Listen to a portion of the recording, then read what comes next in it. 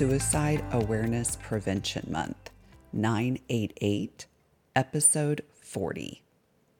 I recognize this month's pep talk may not contain much pep. Nonetheless, I am hopeful that you will find the information I share today helpful. September is Suicide Awareness Prevention Month, and in this podcast, I'm going to share 2 resources, discuss 2 myths associated with suicide, potential warning signs, as well as a few statistics. Let's start off with the facts. According to the CDC, in 2020, nearly 46,000 Americans died by suicide, and it was the 12th leading cause of death in the U.S. To just attempt to keep this in perspective with regards to the number of almost 46,000 people, homicides for 2020 was 24,576. So significantly more suicides than even homicides in 2020.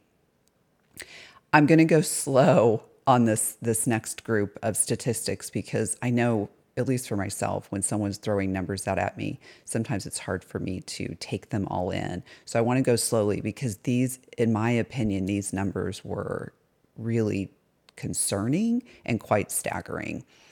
According to the Substance Abuse and Mental Health Services Administration, in 2020, 12.2 million adults seriously thought about suicide. 12.2 million adults seriously thought about suicide. 3.2 million made a plan, and 1.2 million attempted suicide. This leads to the next part of the podcast, which is the myths associated with suicide. The first myth being that talking about suicide will encourage suicide. There is a stigma associated, there's a stigma associated with behavioral health issues. So even talking about people struggling with depression, anxiety, any of the behavioral health disorders, there's a stigma associated with that. And clearly there's also a stigma associated with talking about suicide. If we look at those numbers from the Substance Abuse and Mental Health Services Administration, and there were 12.2 million adults that seriously thought about suicide, it's clear to me that there are people out there who are considering that as an option. And it's vital that we talk about it. And if you have any concerns that somebody that you know is struggling in any way and maybe considering suicide, to talk to them about it. Talking to them about it gives them an opportunity to see it from potentially a different perspective, to be able to talk through their feelings and talk through maybe the circumstances that they're in, and to recognize that there is a different way of managing the situation.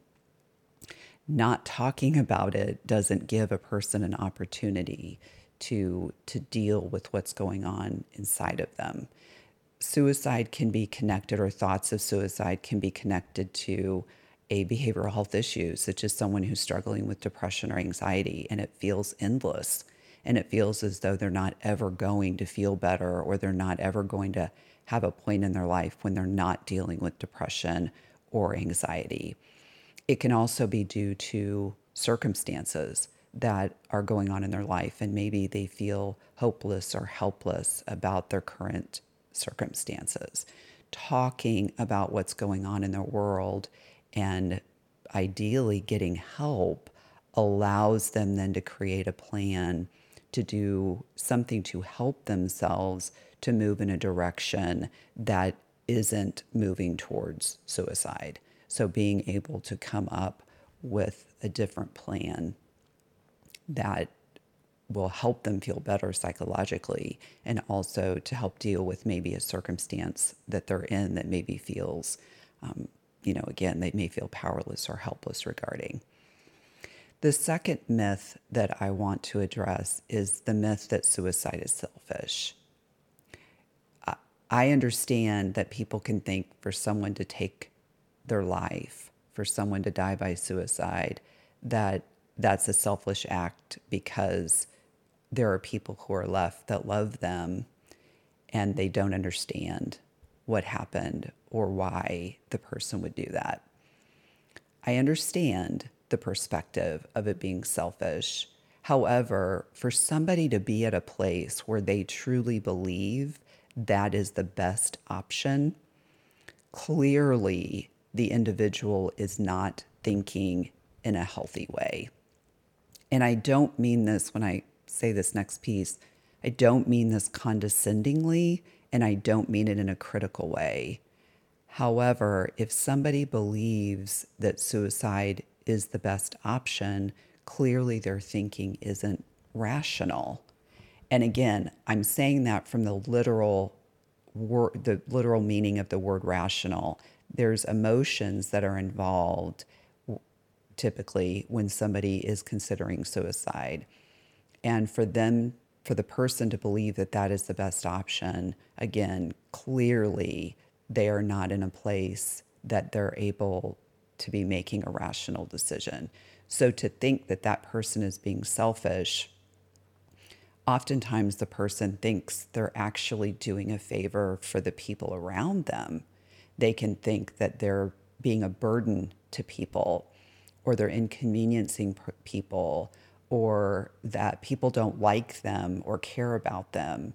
And there can be this belief then that they're actually doing people a favor. So it isn't an element of selfishness when someone is psychologically distressed and believes that that is their best option. The next piece that I want to discuss and share are potential warning signs. And these are not all of them. They're just some of them that, that in the field of psychology we identify as being, common among people who are considering suicide. The first is talking about suicide. If somebody is making a comment such as, I'm going to kill myself, that's pretty direct, or maybe something more subtle such as, I wish I was dead, or I wish I hadn't been born, those can be a sign of suicidal thoughts. And it's important. I know sometimes if somebody says to you, I just wish I wasn't born, it can be really easy to jump into, oh, that's not true. You're a great person and da da da da da, all the reasons why it's good that they're in the world. However, that's not digging under what has them believing that they wish they wouldn't have been born. And it's important for us, if someone makes a comment such as they wish they were dead, they wish that they weren't here, this is all just too much, that we take that seriously, ask them how they are, ask them what's going on, and then potentially asking them if they need help and connecting them with a resource to get help. And I'll talk a little bit more about that in a moment. Another potential warning sign is being preoccupied with death or violence. It can be a person talking about having intense shame or guilt about a situation or feeling like a burden to others. So if somebody has gone through something and they're talking about how shameful they are, maybe even how embarrassed or how guilty they feel, that can be a potential warning sign. Someone sharing that they feel trapped, hopeless, or helpless about a situation. Someone who is typically social, that withdraws from social contact and wants to be left alone. Again, doesn't mean that every person who does that is suicidal.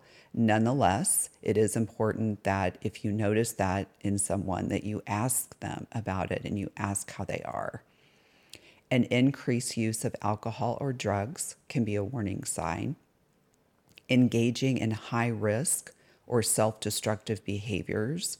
This can include substances, as we mentioned a minute ago, alcohol and drugs. It can also be driving recklessly or self-harming behaviors such as cutting, giving away belongings or getting, quote, affairs in order, end quote, saying goodbye to people as if they're not going to see them again.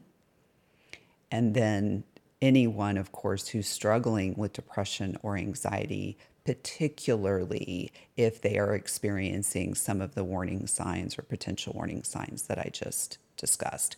And again, I'm not saying that everybody who is struggling with psychological distress or has a diagnosis of a depression disorder or an anxiety disorder is suicidal. I'm just saying that it increases the risk for that. There are two resources I would like to share. The first is the new the Suicide and Crisis Lifeline, which used to be 1-800-273-TALK, which actually now, my understanding is it's actually still an active number, but it's now shortened to just simply 988. So again, the Suicide and Crisis Lifeline is now simply 988, and you can call or text that number.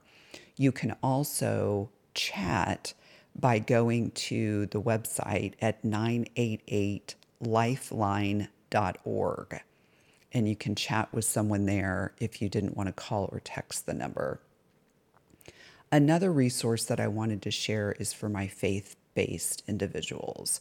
In the show notes, I'm including a link to a podcast of a sermon by Pastor Clayton Hensel of One Crossing Church in Illinois. He talks about suicide from a biblical perspective, and I thought it was really helpful, and thought for those of you who are faith-based individuals that might be a resource that might be beneficial to you. In closing, I just simply want to say, if you are someone who is struggling emotionally and considering suicide, please reach out, whether it is to the 988, to the crisis line, whether it's to someone that you can trust, a friend or a family person, whether it's to a therapist. Please reach out to someone. There is hope. There is life on the other side of wherever you are in this moment. And I just can't strongly encourage enough that you reach out and know that there can be peace on the other side of what you're feeling right now.